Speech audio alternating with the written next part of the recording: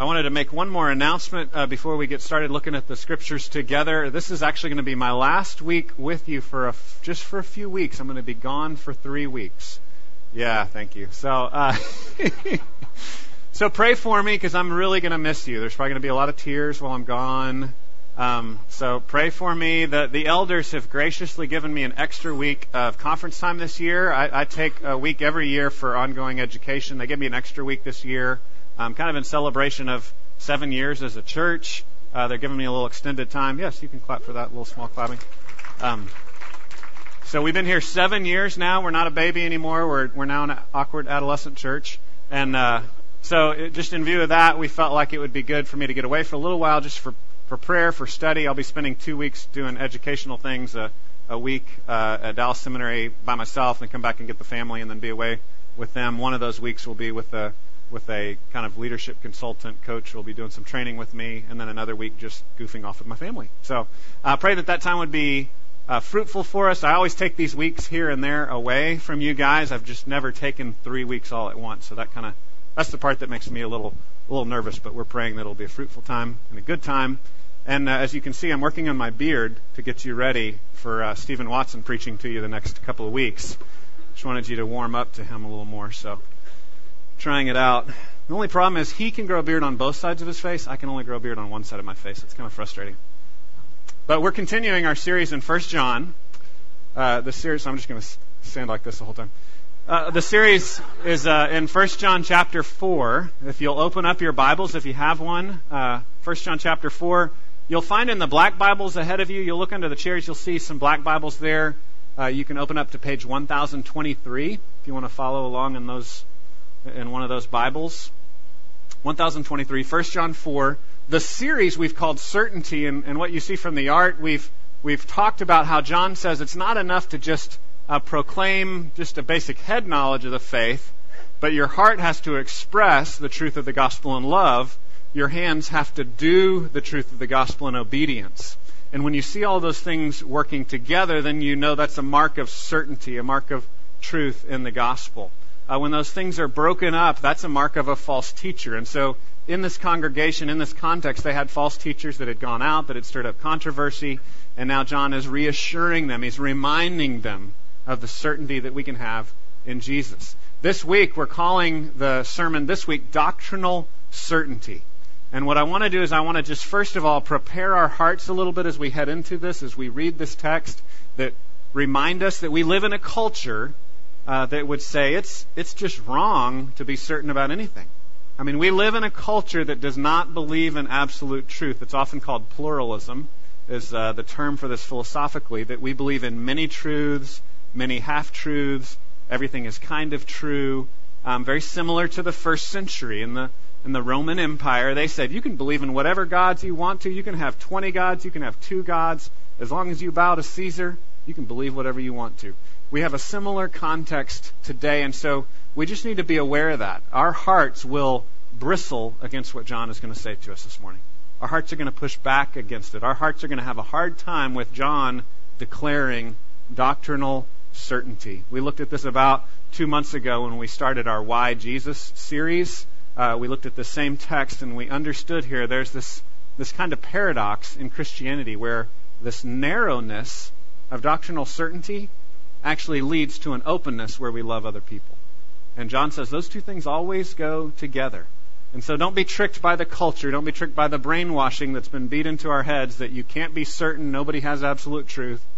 Trust that we do in Jesus. We have certainty, but that shouldn't make us jerks, right? That shouldn't make us closed-minded bigots. That should make us loving. That should make us gracious. So if you'll read with me, we're going to read 1 John 4. It's going to be verses 1 through 12. I'll read. It says, "Beloved, do not believe every spirit, but test the spirits to see whether they are from God. For many false prophets have gone out into the world. By this you know the Spirit of God. Every spirit that confesses that Jesus Christ has come in the flesh is from God. And every spirit that does not confess Jesus is not from God. This is the spirit of the Antichrist, which you heard was coming and now is in the world already. Little children, you are from God and have overcome them, for he who is in you is greater than he who is in the world.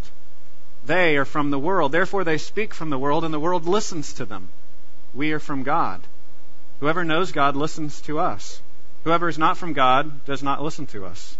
By this we know the spirit of truth and the spirit of error. Beloved, let us love one another. For love is from God, and whoever loves has been born of God and knows God. Anyone who does not love does not know God, because God is love. In this the love of God was made manifest among us, that God sent His only Son into the world, so that we might live through Him.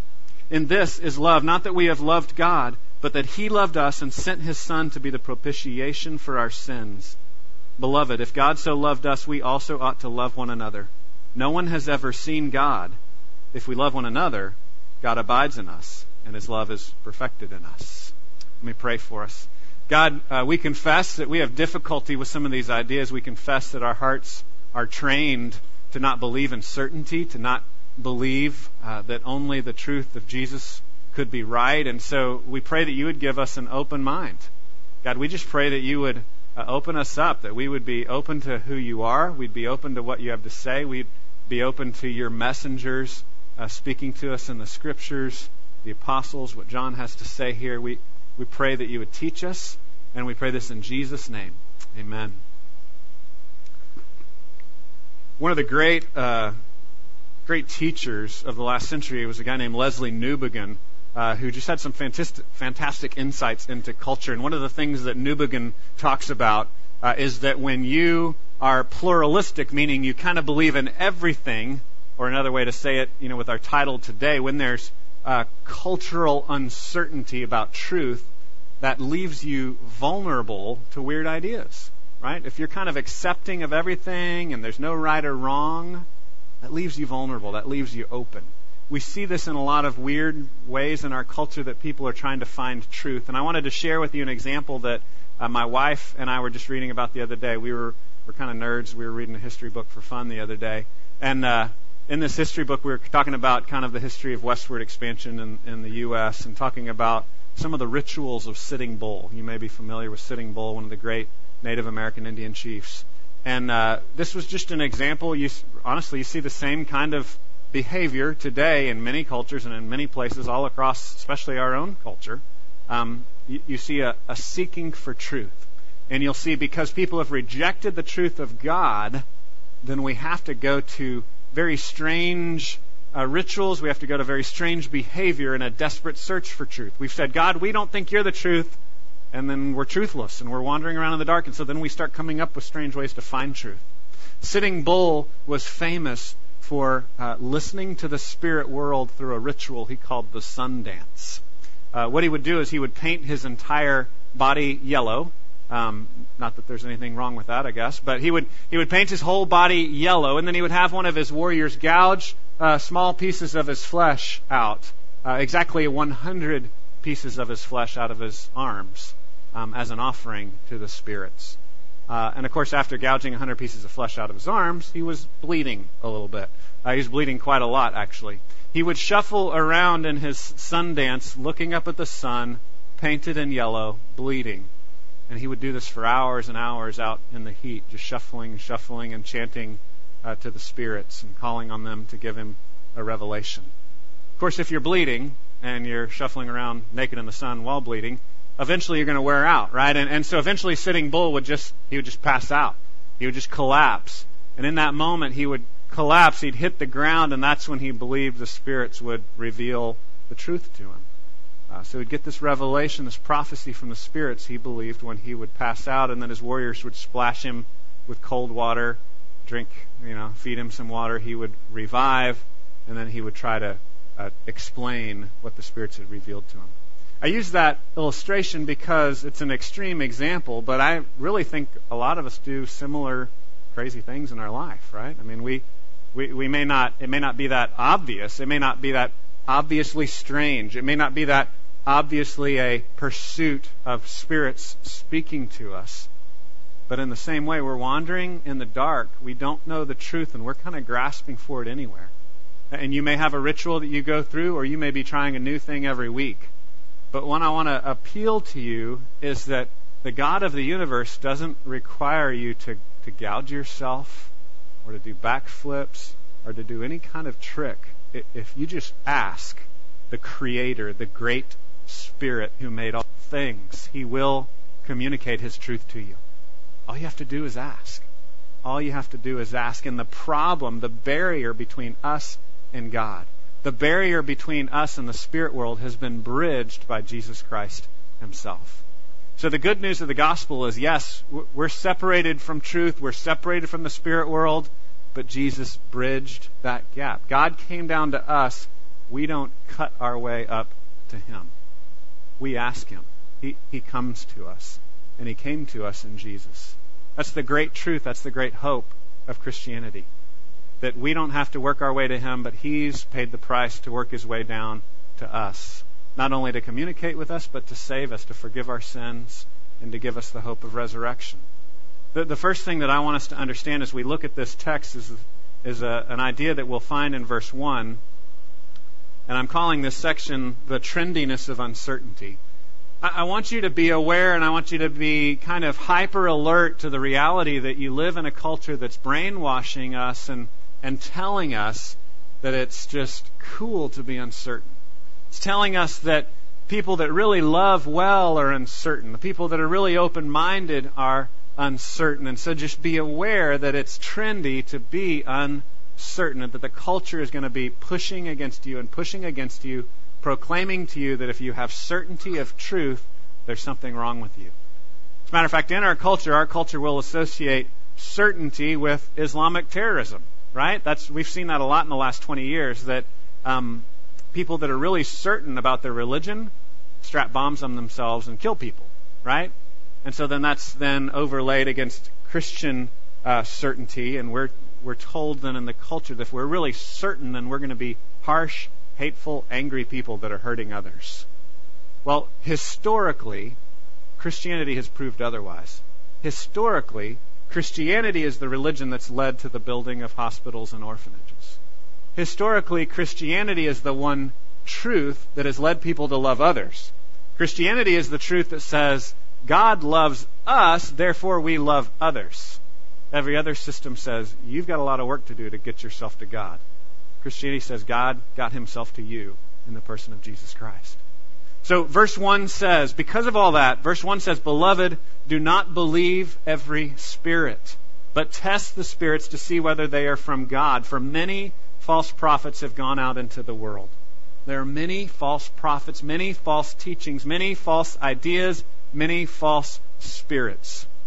I don't want to get sidetracked into the realities of the spiritual world, right? As Christians, we believe there are spirits besides God and besides human beings, right? There's other life out there. We see stories of angels. We see stories of demons. But Paul encourages us in 1 Corinthians not to really get sidetracked with false gods and false spirits, but to focus on who is the real spirit, who's the spirit we can trust. So there is this whole other spirit world Christianity would acknowledge, but we're kind of taught to kind of blow that off and trust the one spirit that's reliable, that's God. Believe Him, listen to Him, not get caught up in these other spirits, not be looking for angelic visions, but be listening to God and what He's already told us. So he says it this way, Beloved, do not believe every spirit, but test the spirits to see whether they're from God. For many false prophets have gone out into the world.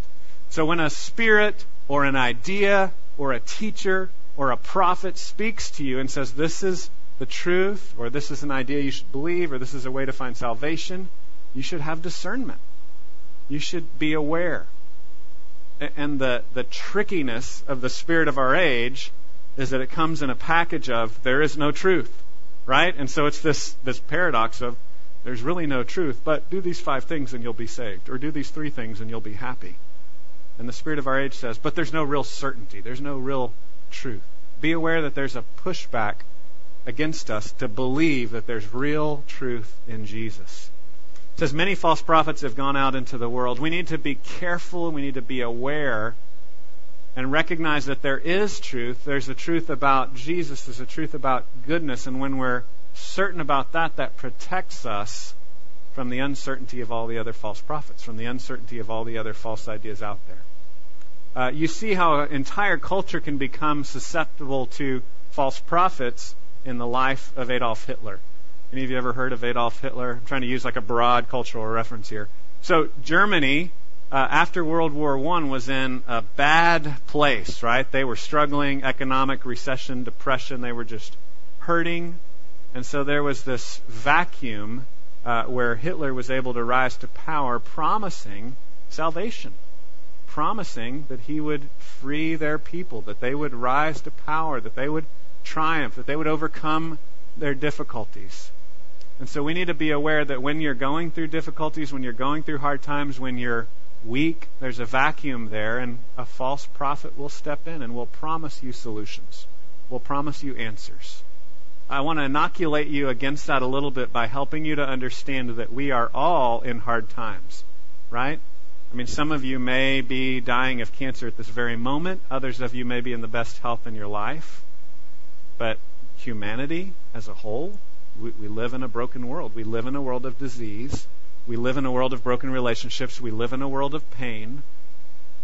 And acknowledging that helps to inoculate us against all these false saviors that pop up saying, well, this is the solution. This is the answer. This is going to help you. This is going to heal you. When you recognize that there's a universal problem, and at its root, Jesus always brought it back to the heart. At its root, the problem is the sin in our own hearts. The problem is the sin in our own hearts, and the only solution to that is Jesus. We want to deny the sin in our own hearts and look for an external solution, right? We want to look outside and go, well, it's that system, or it's this problem, or I need a better job, or I need another spouse, or I need another spouse after that, or whatever it may be. We think it's these other people's problems. It's the sin in our own heart. We're selfish people. We don't love like we should, and only Jesus offers the solution to that. I have a picture of Adolf Hitler here to remind you of him. It's kind of creepy. I don't even like looking for pictures of him online. He rose to power promising hurting people that they'd have health and wealth again, that everything would be okay. And so I just want you to pause and think, who are the people, who are the spirits, who are the ideas, what are the paradigms that are luring you right now towards health and wealth? Who's offering that to you?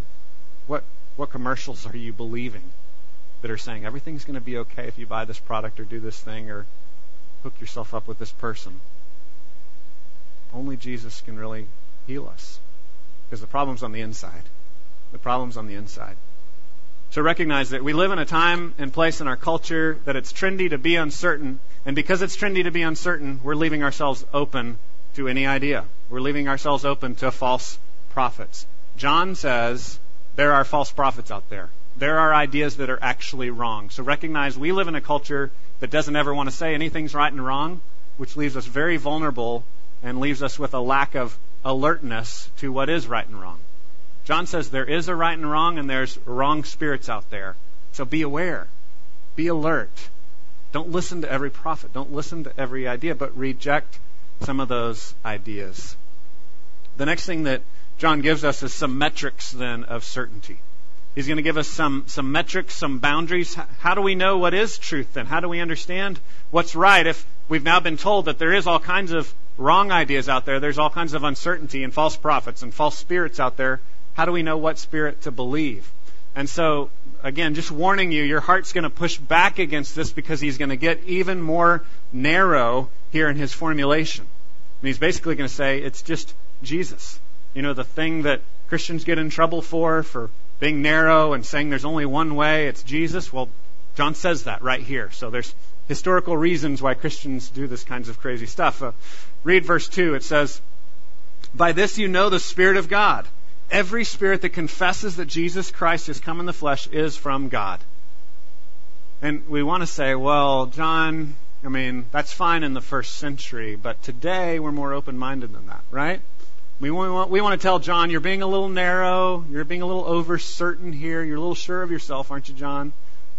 But I want to remind you that the Roman Empire in the first century was just as pluralistic as our empire is today. There were just as many false spirits and false gods back then as there are today. We package it differently. We talk about it in different terms. We may not, call all of our false gods. We try to give them other names to try to sound scientific and sophisticated, right? But we still have all these other false gods. And so our culture is really not any different from their culture in the many false prophets, many false ideas. And John comes along and says something that's hard for them to hear and hard for us to hear. He says, there's only one true Spirit. It's God. And He's revealed Himself through Jesus. Jesus came in the flesh. By this you know the Spirit of God. Every spirit that confesses that Jesus Christ has come in the flesh is from God. And every spirit that does not confess Jesus is not from God. This is the spirit of the Antichrist, which you heard was coming and now is in the world already. So he says there's boundaries here, and those that fit this paradigm are true, and those that don't fit this paradigm are false. Again, culturally, we would say, John, you can't say that kind of stuff. I would encourage you, though, that he's speaking the truth, and he's speaking the truth in love. I have a picture here of a measuring tape. I've been working on a project, putting some new flooring down, so I have to measure the boards and cut the boards and everything to get it, to fit properly. If I don't measure it, it doesn't work, right? It just doesn't fit. We see that in all kinds of things we do in everyday life. We have to be discerning. I have to be discerning about this or it won't work. I have to be discerning about that or it won't work. John is saying the same thing is true in the spiritual realm. You have to be discerning. You have to measure. There are metrics of certainty. And John's metric for different prophets come in and out. You got these prophets that come in a lot, especially this is what was happening in John's day. They'd come in and say, we like Jesus. Jesus is cool. But really the Christ? Or did He really come in the flesh? Or was He really real? I mean, isn't He just a great idea? And they would say things like that, which, again, people still say today. Turn on the Discovery Channel or the History Channel, and you can find the 500 other varieties of Jesuses out there that other scholars are encouraging you to consider. Here he's saying Jesus Christ came in the flesh. He was real. This thing happened. It was historical. He broke into space and time. He says it this way. Again in verse 2, this is how you know the Spirit of God. Every spirit that confesses that Jesus Christ has come in the flesh is from God. So if there's a confession, Jesus has come, the Messiah has come, He was real, He came in the flesh, that's the measurement, right? He fits. That's truth. And then he says in verse 3, and every spirit that does not confess Jesus is not from God.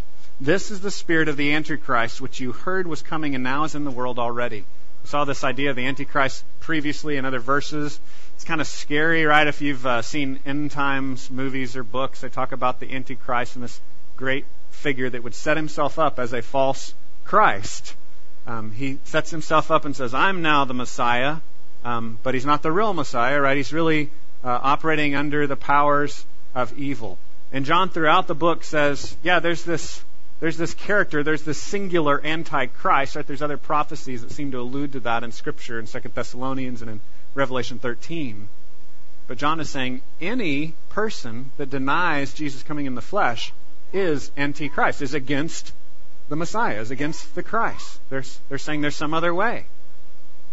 So if someone comes to you and says, you don't need Jesus, you just need a better education. You don't need Jesus, you just need a new spouse. You don't need Jesus, you just need more pleasure. You just need the next drug.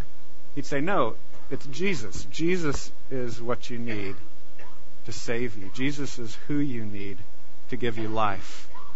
And because it's kind of scary to think about Antichrist and these figures of evil, you might conjure up images of when the zombies come and the apocalypse, and all this kind of stuff. You're getting kind of freaked out. He reassures us here in verse 4. Look at verse 4. He's reassuring. He says, little children, you are from God and have overcome them, for he who is in you is greater than he who is in the world. He's saying, first of all, there's bad stuff out there. There's people that are saying untruth, that are preaching other ways to be saved. Don't listen to them. Test those spirits. Don't listen to every spirit. But he says, but don't get all freaked out, right? Like, he who is in you is greater than he who is in the world. You will be safe. You're safe in Jesus. You're going to be okay. So we live in this world that is messed up. We live in this world where we do struggle. We live in this world full of untruth, full of false prophets. But he's saying, don't worry. God has got you. He who is in you is greater than he who is in the world. Those little children, you're from God. You've overcome them. It's going to be okay. Verse 5, he says, they are from the world, therefore they speak from the world, and the world listens to them. We are from God. Whoever knows God listens to us. Whoever is not from God does not listen to us. By this we know the spirit of truth and the spirit of error. We'd say, okay, John, we were kind of following you there for a little while. You're declaring there's certain truth in Jesus. You were saying that's the measure, right? Jesus Christ come in the flesh. That's the measurement. And now John adds another layer to that, and he says, and we're the ones that you should listen to. That's really offensive to our culture, right? I mean, we can kind of get there with, there's truth out there. There is one truth, you should believe it, right? That kind of makes it objective and it's out there. But Jesus is the Christ. He's the true one. There's other ideas that are false, and there's one idea that's true. We can maybe get ourselves there, but then now John just he just upped the ante, right? He just raised the bar. He made it a little harder for us, and he said, not only is this the truth, right? This is the doctrinal statement. They have to believe that Jesus Christ came in the flesh, that he was real, but also we're the ones that say the truth. John is saying, basically, me and the apostles, the guys writing the Bible are the true ones. Again, very offensive in our culture. We say, well, all books are kind of true, and everybody's got some kind of insight. And John is saying, no, we're the official messengers here. Verse 6, we're from God. Whoever knows God listens to us. Whoever is not from God does not listen to us. By this we know the spirit of truth and the spirit of error. So there's also an official representative team here. We call them the apostles, right? The guys that Jesus set up as his messengers to witness to his resurrection. He sent them out to preach. And we would say we've got the recordings of the apostles here. We've got the scriptures. That's why we say things like God's word is God breathed. The word inspired literally in the Greek is theopneustos. It's breathed out by God. We would say we believe we have the truth of God. We use words like infallible. We believe the apostles themselves did stupid things. They were sinners, right? We can see that in the Gospels. They messed up. But their words that they gave us about Jesus are trustworthy. The message that they gave us is certain. We have doctrinal certainty. And John says that's another metric of certainty. First metric is just the proclamation itself. Jesus came. Jesus came in the flesh. He was real. This thing happened. Second metric is the apostles themselves, their doctrine. They were the keepers of the message. If people are in agreement with this, they're right. If people are in disagreement with this, they're wrong. That's why Bible is our middle name as a church, Grace Bible Church, right? Like we believe we need God's grace, and we believe how we understand truth is through His Bible. That's our measure. That's how we know what's right and wrong. That's how we weigh different spirits. That's how we test them, is through the Scriptures. It's through the recordings of the apostles, of God's true prophets. My question for you is, first of all, do you believe that? And this looks like two different things. If you do believe it, then I challenge you to actually pay attention to what it says. Like if you believe that God has actually spoken to us and what He said is true and that the Scriptures are reliable, I challenge you to spend time in this book. I challenge you to ask God, teach me. I challenge you to get in one of our Bible studies or classes where you can pray with other people, where you can study the Scriptures and you can begin living your life in conformity. The way we like to say it is submitting to the Bible. We purposefully in our mission statement chose the word submit to the Bible because we just thought it sounded harder, right? We just wanted to challenge you. Like, are you submitting to the Bible? Are you listening to what He has to say to you? We think it's going to be hard, but we think it's going to be really a beautiful thing in your life. I never regret the times when I've listened to what God says. When I've not listened to Him, those are the things I've regretted. So I challenge you to read it. I challenge you to listen to it. You can get podcasts of the Bible. You can get in Bible studies that we host here at the church and in people's homes.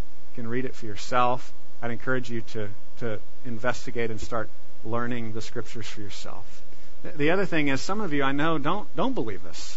Some of you just don't believe it, and that's okay. We've said before, we're glad you're here. We're glad that you would actually allow us to plead with you about what we believe and to share with you what we believe. So I'd say if you don't believe it, I would still challenge you to read it for yourself. Because what's real easy to happen is that you've listened to the prophets of our age, the scientists, the college professors that say this book can't be trusted. You read 2 pages and said, yeah, I don't get it, and you put it down. I'd really challenge you to read it for yourself, to really test it for yourself. And I would acknowledge there's some parts of it that are easier to understand than others, right? There's some parts of it that there's greater cultural distance. So I'd encourage you to start with easier parts. Start with clearer parts of it. Since we're studying 1 John right now, go back and read 1 John. Test what I've said in line with what it says. I'd challenge you to read the Gospel of John, the longer book, the Gospel of John, that was also written by the same guy here, and he uses a lot of the same themes and a lot of the same language, and so it would connect with what we've been studying here in 1 John.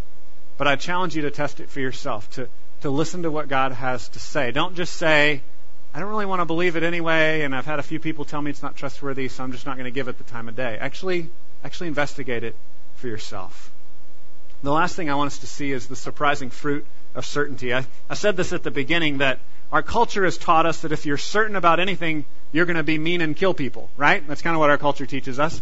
But the Gospels, both history and the Gospels, teach us that if you believe in the certainty of a God that loves you, that's going to give you a very certain and very real love for other people.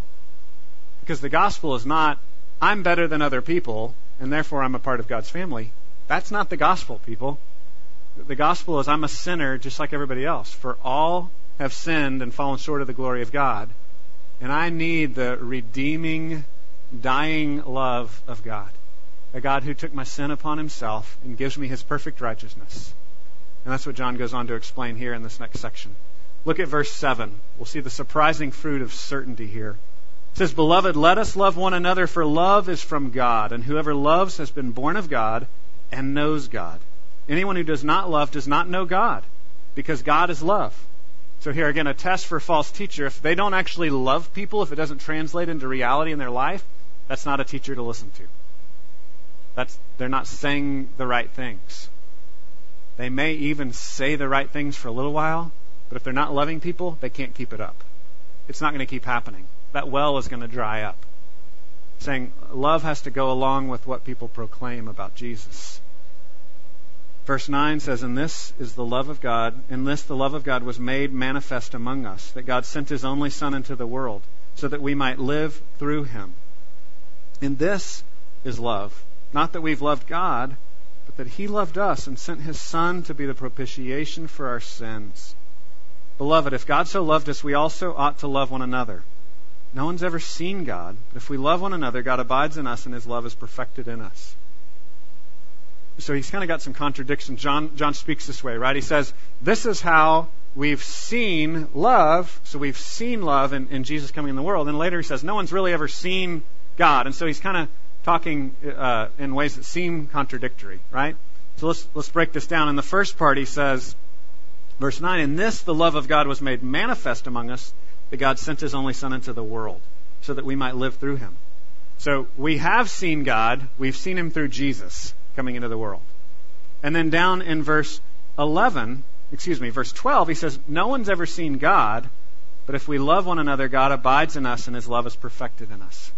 So he's talking about that reality that we live in, that reality that we feel of, I'm separated from God. I haven't seen God. I can't see the truth. I live down here in the spirit world, the heavens. There's this break. The Christian story is that God bridged that gap. He says the love of God was manifested in Jesus coming down here. And in verse 12 he says, again, no one's seen God. We're all kind of wandering. We're looking for truth. And then he says, when we love each other, people see him. Look at verse 12 again. No one's ever seen God.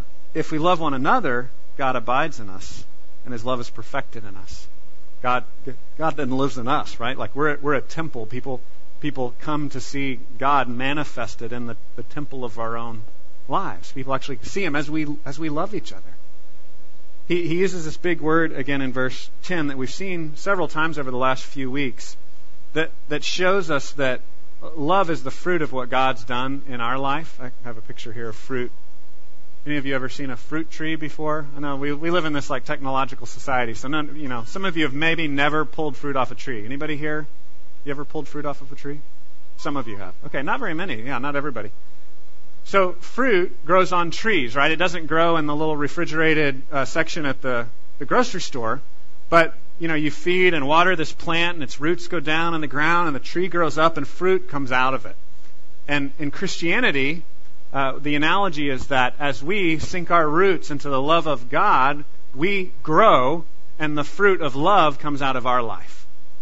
And so we differ from some who would say we earn God's love by loving others, right? So there are some historic Christian systems that would get the cart before the horse, so to speak, or get the fruit before the roots, and say we earn God's love by loving. And we would say, no, we disagree with that theology. We agree with them wanting to keep the package together, right? The package goes together. God's love and our love for others goes together. You just got to make sure you get the order right. And here it's saying that God loves us first, and because God loves us, we love others. And so our love is the fruit of God working through our life. So it's very important. We want to keep the package together, but we want to keep the order correct. That God is the initiator here. We'll look at this again with this word propitiation. Look at verse 10. In this is love, not that we have loved God, but that He loved us and sent His Son to be the propitiation for our sins. So, first of all, he says, just for matter of emphasis, it's not that we loved God, but that He loved us. He's saying, yes, you're supposed to love God, right? He's been talking about that for 4 chapters. But he's saying, but that's not the issue. The issue is God's love for us. That's where the force is. That's where the power is that God's love for us compels us to love Him. So again, he's saying, this is love. Not us loving God. That's really not love. That just pales in comparison. Real love is God loving us. God loving us. As a result of that, we love Him. He explains it here in the second part of verse 10 by saying, He loved us and sent His Son to be the propitiation for our sins. The propitiation for our sins. We've seen this word a million times, so y'all are going to be geniuses on this word here in a while. We've gone over it several times in the last 6 months. But in other translations, it says sacrifice of atonement. Here it says propitiation. The original word in the Greek is hilasmos and hilasterion. It's used different forms in different places. But it's a term that comes from the worship of the gods in the first century and previous centuries. You know, the Greek and Roman gods, they'd have these kind of immature, selfish, angry gods, right? If y'all ever read mythology, you know, they were just kind of jerks, right? And so then the people worshiping those gods would have to do things, make sacrifices to propitiate the gods. That's how the word would be used. They'd have to make sacrifices so that the mean God wouldn't be angry at them anymore. So the word propitiation means you're making the God propitious towards you. And propitious means happy. I know we don't use either one of those words, right? So you're making the God happy with you. So in the context of pagan religion, you've got these immature gods that you can't trust, and you have to do tricks, make sacrifices to get these immature gods to be happy with, to bless you, right? You're buying them off.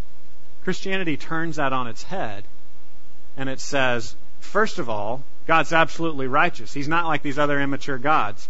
His anger towards you is just, and it's deserved, because none of us love each other like we should. None of us make the righteous decisions that we should. And so we deserve His wrath. We deserve His anger. First of all, that's the first place that Christianity differs. Second place is it says we don't make the sacrifices to make Him happy with us. We don't have to gouge our flesh to get Him to talk to us.